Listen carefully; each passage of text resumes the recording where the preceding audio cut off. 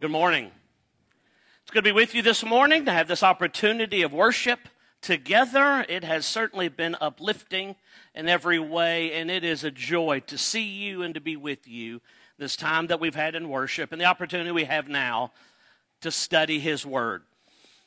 Back at the very beginning of our year, we established, our elders established a theme for us for this first trimester.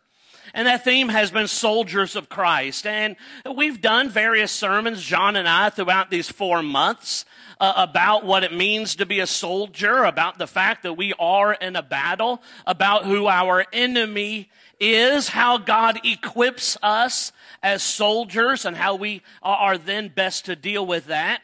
In a lot of ways, all of this has been working up towards what we're going to talk about today. And the fact is, what we have out in front of us is imminent victory. And that's what we're interested in. That's what we want. When you're engaged in battle, you are interested in victory. That is what each and every one of us is looking for. It's what we're searching for. It's what we're yearning for. We are yearning for victory. So this morning, we're going to talk a little bit about what the Bible has to say specifically about it. You know, it's been interesting along this journey over the past few months about us being soldiers of Christ and the many applications that we've been able to make and the reality of the applications that we've been able to make individually, but yet at the same time, the applications we've been able to make collectively. That yes, that I am a soldier on the battlefield waging war against Satan, who is certainly waging war against me. And I'm doing that individually, but yet there is incredible consolation and blessing and encouragement that comes from also the reality that I'm doing so on the battlefield with you. That you're on the battlefield next to me and you're waging war and you are equipped in much the same way, and we are doing that together. And so there have been many applications on both of those things, and this morning we're going to continue to do that. But what we're going to see when it comes to the regards of victory and what the Bible has to say about it, we're primarily going to make 2 points today. 2 admonitions, if you will, with applications that hopefully as we put a close to this idea over these last few months will be helpful to us when we think about this reality. And so the first kind of admonition that I want us to spend some time in thinking about and dealing about is for us to understand that with Christ there is absolute and sure victory. It isn't a maybe. It isn't a high percentage. It isn't there might be. With Christ there is absolute and sure victory. 100%. As strong of words that you can come up with to paint that picture, that is the reality that's given to us biblically. That if you side with Christ, if you choose Jesus, and you choose to be a follower of His, what comes with that choice is absolute and sure victory. It has to be the very front of our minds. And it has to be a reality that we live in. And so biblically, that bears its way out. Let's talk a little bit about victory. And primarily, the use of that word in the Greek for us in the pages of the New Testament. Listen, a lot of you have heard me preach lots of times, probably more times than you want to do the math in your mind by now. But you know, I'm not a huge user of Hebrew or Greek words. I'll use it occasionally. You're going to be blown away with the amount of times we're going to use it today. Because there is a lot of cool things that happen with this word, and it really was helpful to me. And because of that, I want to share it with you, and hopefully that it'll be helpful with you and for you as well. This word victory that we see in the pages of the New Testament is the Greek word nikeo. And it is a Greek word that if you just look up its definition, it is conquer, overcome, prevail or get the victory. That's how it is defined. And in the pages of the New Testament, it's used 28 times. 28 times in the New Testament. And what's really interesting is of those 28 times, 17 of those times, you find it in the book of Revelation. If you expand John and his writings, primarily the book of 1 John, but also in the Gospel of John, you can expand it out to John's writings to 24 of the 28 times this Greek word is used. You'll find it there. 24 of the 28 times. The most common translation of this word, Nikeo, is the word overcome. And I love that because it really gives us the idea about what victory is about. It is about overcoming. It is about being on the other side. And when we begin to think about it that way, I want us to see in the book of Revelation specifically, and that's where we're going to start this morning, is this idea, this word, really sets the tone in God's book of victory. That's what the book of Revelation is. We've just spent the last 4 months studying Daniel and then Revelation in the high school class.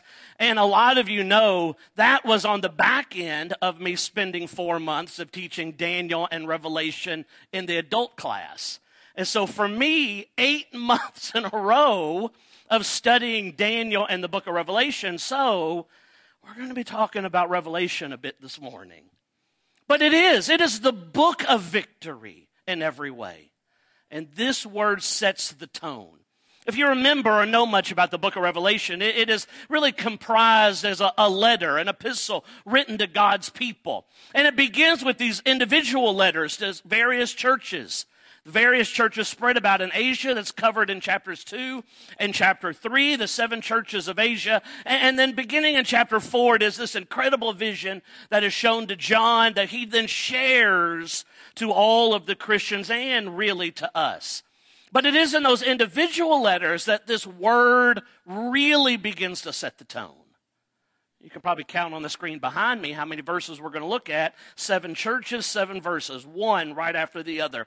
Revelation chapter 2 and verse 7. You're going to be looking for the word overcome. That is that word Nikeo in the Greek. Verse 7. He who has an ear to hear, let him hear what the Spirit says to the churches. To him who overcomes, I will give to eat from the tree of life, which is in the midst of the paradise of God. Verse 11, he who has an ear, let him hear what the Spirit says to the churches. He who overcomes shall not be hurt by the second death. Verse 17, he who has an ear, let him hear what the Spirit says to the churches.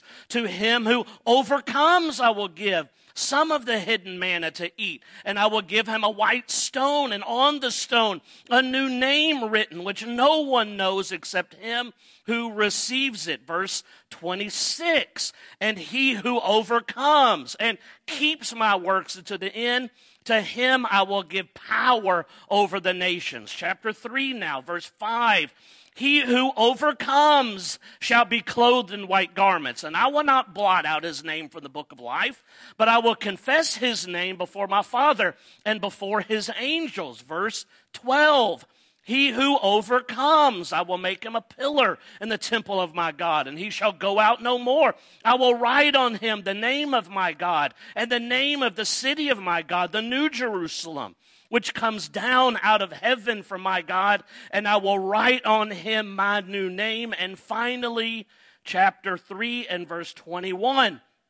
To him who overcomes, I will grant to sit with me on my throne, as I also overcame and sat down with my Father on his throne. Every single time, all 7 churches, you have this admonition of victory and the incredible blessings that come because of it. Now, if you were following along in your Bible as we were reading that, the word overcome used in the New King James Version that I use, New American Standard, will use that same phrase overcome. If you use the ESV, you'll see a phrase like conquering in the English Standard Version. But if you use the NIV or the New Living Translation, either one of those, they use the word victorious. And then really throughout the rest of this book, this word is found to reference Christ and his followers and the incredible victory that comes. Let's go to the very last use of this word found in Scripture. The very last time this word is found is in Revelation chapter 21. Let's take a look at it. We'll grab some context by beginning in verse 2, and then we'll read down to verse 7. Revelation chapter 21, beginning of verse 2, down to verse 7, the very last occurrence of this Greek word for victory. Revelation 21 and verse 2, he says this, "Then I, John, saw the holy city, New Jerusalem, coming down out of heaven from God, prepared as a bride adorned for her husband. And I heard a loud voice from heaven saying, 'Behold, the tabernacle of God is with men, and he will dwell with them, and they shall be his people. God himself will be with them and be their God. And God will wipe away every tear from their eyes. There shall be no more death, nor sorrow, nor crying. There shall be no more pain, for the former things have passed away.' And then he who sat on the throne said, 'Behold, I make all things new.' And he said to me, 'Write, for these words are true and faithful.' And he said to me, 'It is done. I am the Alpha and the Omega, the beginning and the end. I will give of the fountain of the water of life freely to him who thirsts.'" Now here, verse 7, "He who overcomes shall inherit all things, and I will be his God, and he shall be my son." And so here you have the very last occurrence of this word.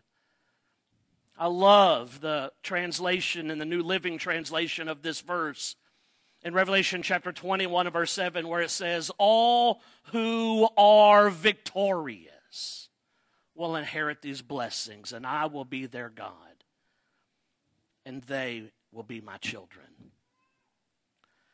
It's an incredible victory, an incredible promise, but yet only reserved for those who are God or who have Jehovah as their God. This incredible promise and blessing of victory is reserved only for those who choose to follow God. It is the only path to victory. Now, I want us to go back to this word. We're going to leave the book of Revelation, but we're going to now go to the book of 1 John. And there is a passage that you're also probably familiar with. It is a passage I made mention that the book of 1 John in particular, 6 different times you can find this word. It's used. I want us to expand our thoughts. We're going to actually look at one other verse and then kind of bring this first point home here in just a moment.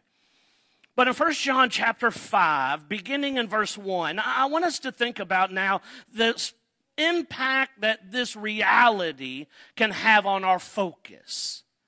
This reality that with Christ is the victory. That's the reality that I want us to be thinking about. With that understanding, if we really operate with that understanding, what is the impact then that can have on my life, on my focus, primarily on my perspective? Well, I think 1 John helps us with an understanding of that. Look at what he says. 1 John chapter 5, beginning in verse 1. "Whoever believes that Jesus is the Christ is born of God. And everyone who loves him, but God also loves him, who is begotten of him. By this we know that we love the children of God, when we love God and keep his commandments. For this is the love of God, that we keep his commandments. And his commandments are not burdensome. For whatever is born of God overcomes the world. And this is the victory that has overcome the world, our faith. Who is he who overcomes the world? But he who believes that Jesus is the Son of God.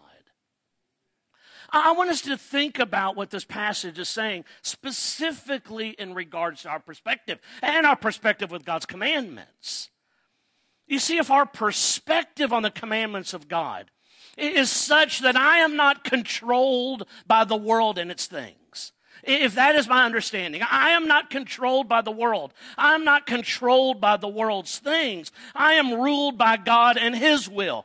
I want you to think about, if that is my perspective, I'm not controlled by the world. I'm not controlled by the world's things. I'm controlled by the will of God. I'm ruled by Him. If that is my perspective, what then is my outlook on His commandments? Well, then I'm going to look at His commandments and say, well, His commandments are not burdensome to me. I am ruled by Him. I'm ruled by Him.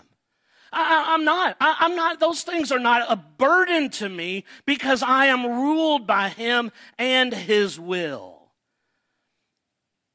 And so this reminder is given to us 3 different times in these 2 verses, verses 4 and 5, that this, whatever is born of God, overcomes the world. And this is the victory that has overcome the world.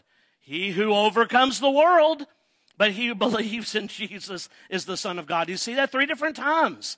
The importance of overcoming the world. It now is my perspective.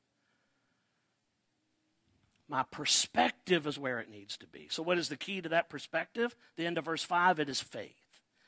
It is my belief and my understanding of where victory lies.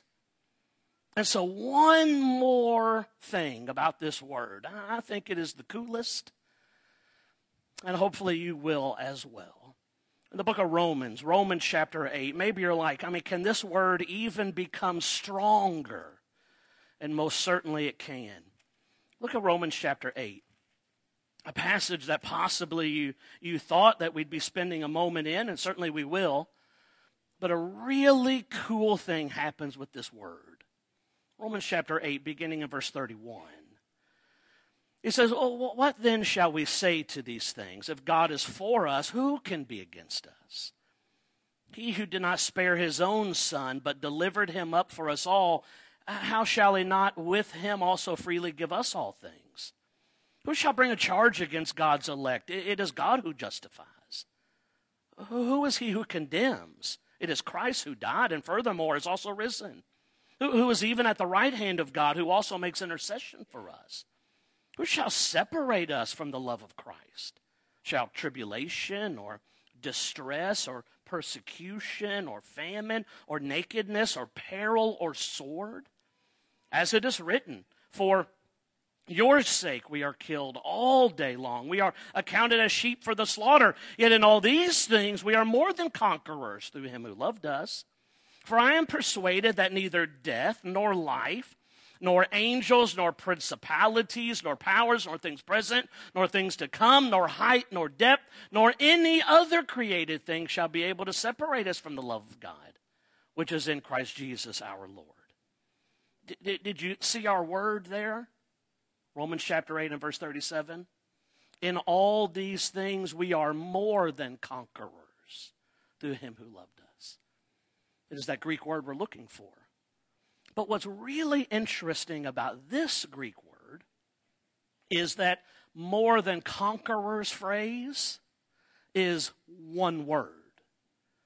So in the New King James that I have, I think it's similar in the ESV, more than conquerors. The New American Standard uses the phrase overwhelmingly conquer. I like that a lot, overwhelmingly conquer. Again, the New Living Translation that we made reference to already, it uses this way, no, despite all these things, overwhelming victory is ours through Christ who loved us. This is the picture that Paul is trying to get us to understand, is the victory that comes with Christ. It isn't a close battle. It isn't maybe it goes a back and forth and maybe we'll catch a break, and if I side with Christ, I'm going to win. It isn't I just don't know what side to go with because, we just don't really know which way it's going to go. It's looking good with Christ, but, that side's doing pretty good as well. No, the picture that is given to us is overwhelming victory. That's what Christ brings. Overwhelming victory. But I love this Greek word that's used. This Greek word that's used is only found one time in Scripture. One time in Scripture. And the word is this, and it is hupernikeo. And it means to gain a decisive victory. A prefix is put on the front of it. But you know what? It's a prefix that we use in our language to make the same point that sounds very similar to that. This hupernikeo means to gain a decisive victory. It is the same prefix we use all the time to make the same point, but we put a Y there instead of a U, and it is hyper. And so the point that Paul is being make, you side with Christ, it's hyper victory. That is the point that's being made. So let's apply that. Admonition number 1. With Christ, there is hyper victory, overwhelming victory, and it now comes down to a choice that I'm going to make. What side am I going to be on? What side am I going to go on? The decision that I will choose. What side will I be on? Well, it's easy for us to say, well, I want to choose Christ. I want to be on his team. I want to be on his team. I want to be on Christ's team. That's what all of us would say, right? I mean, if we went around the room, everybody would say, what team do you want to choose? Are you team Christ or are you team Satan? Everybody, I'm team Christ. I want to be on his team, right? All of us would say that. What does that look like? Well, I want us to think about how we view sports sometimes. And the way that we view sports sometimes, I think oftentimes can become our religious reality. So if you're like me, I'm a huge sports fan. I enjoy watching sports. I enjoy attending sporting events. I, like a lot of you, have my favorite teams that I will pull for and I will root for, and I'll do so fanatically at times, right? That's where the word fan comes from. And at times, even in my own living room, I will utter phrases such as this. My team is doing very good, and they win a game, and I'm excited about that, and I'll utter the phrase like this: we dominated today. I'll say that from my own living room. We dominated today. Or maybe we lose, and it doesn't go very well, and I may use a phrase, we just didn't have it today. We do that all the time. We do that all the time. Or we win the championship, and I'll say it, and I know you have as well. The championship is ours. We have won the trophy. But yet the reality is I did nothing. I won nothing. I have no trophy and no ring and no medal around my neck. I did nothing. And if I went to one of those players and tried to give him a hug and said, we did it, he would say, you did nothing. But we understand that. And I think we like to use that idea religiously. I am Team Christ. We did it. I love the idea of being on Christ's team. I love the idea of saying I'm with Christ. I wear his apparel from time to time. But the only victory is for those on the field, in the battle. If you are not in the battle, fighting alongside of Christ, there will be no victory for you. You can stand back and you can say, look how good we are doing. But like me in my living room, it will only be words. That's what Ephesians chapter 6 is all about. He gives us those things to equip us for the battle, not to stand on the sidelines. So you want to have victory with Christ, overwhelming victory, sure and absolute victory. You have to be in the battle with them. That's point number one.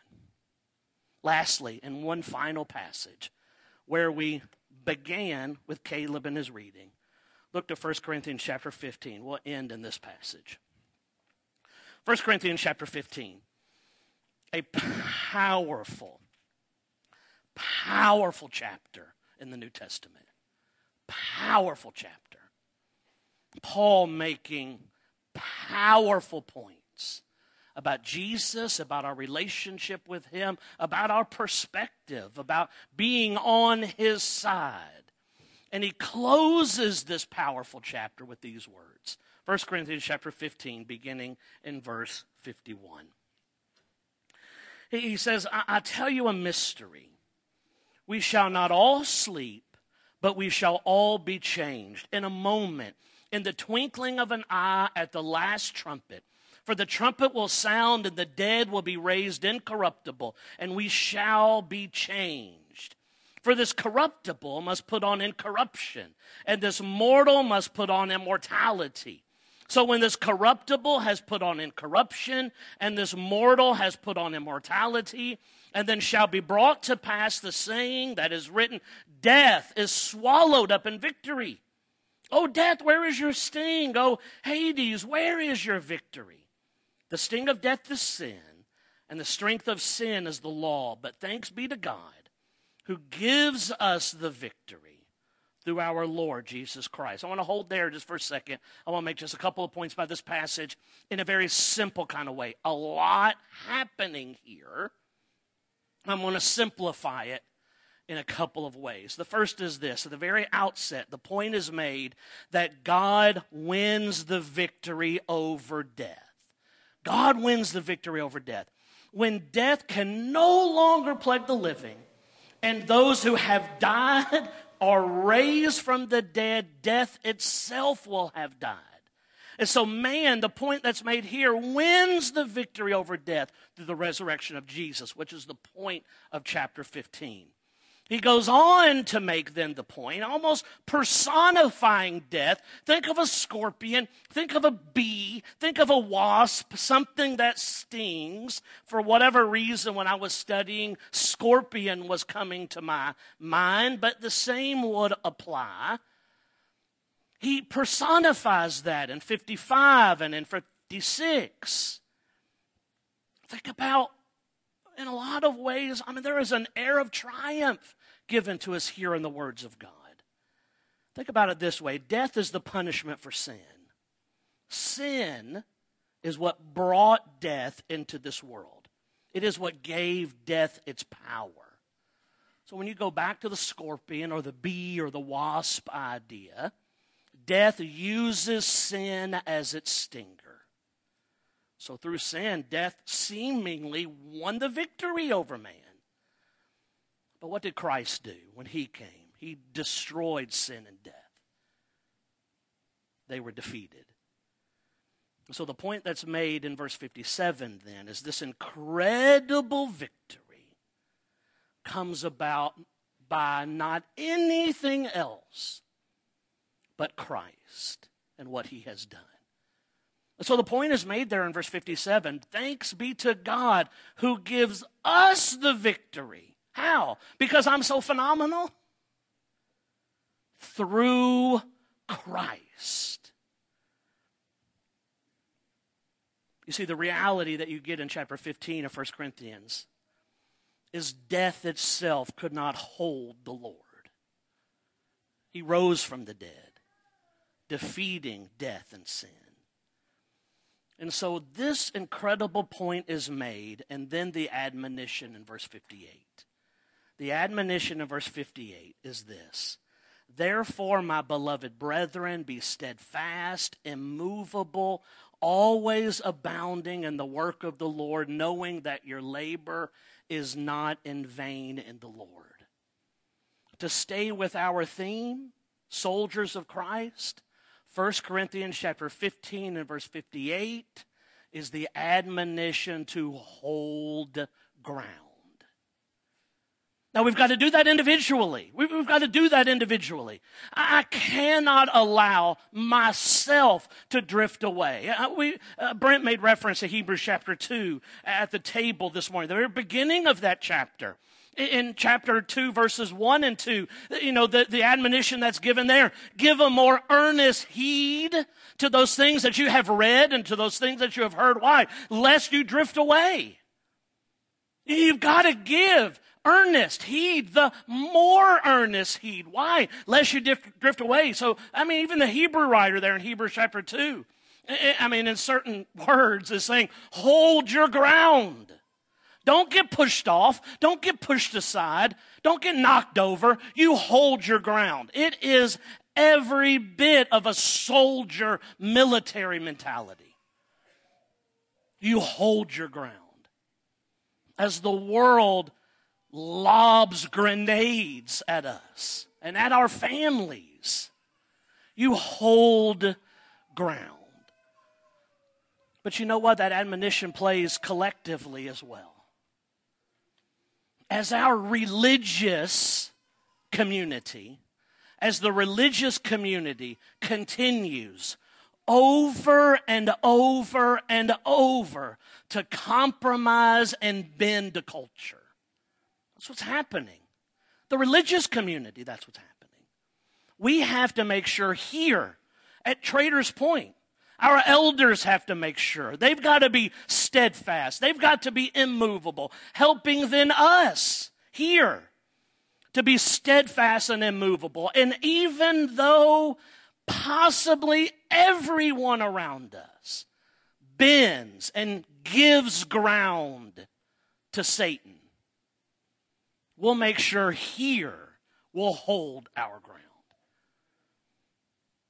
Not willing to give or to compromise the truth in any way.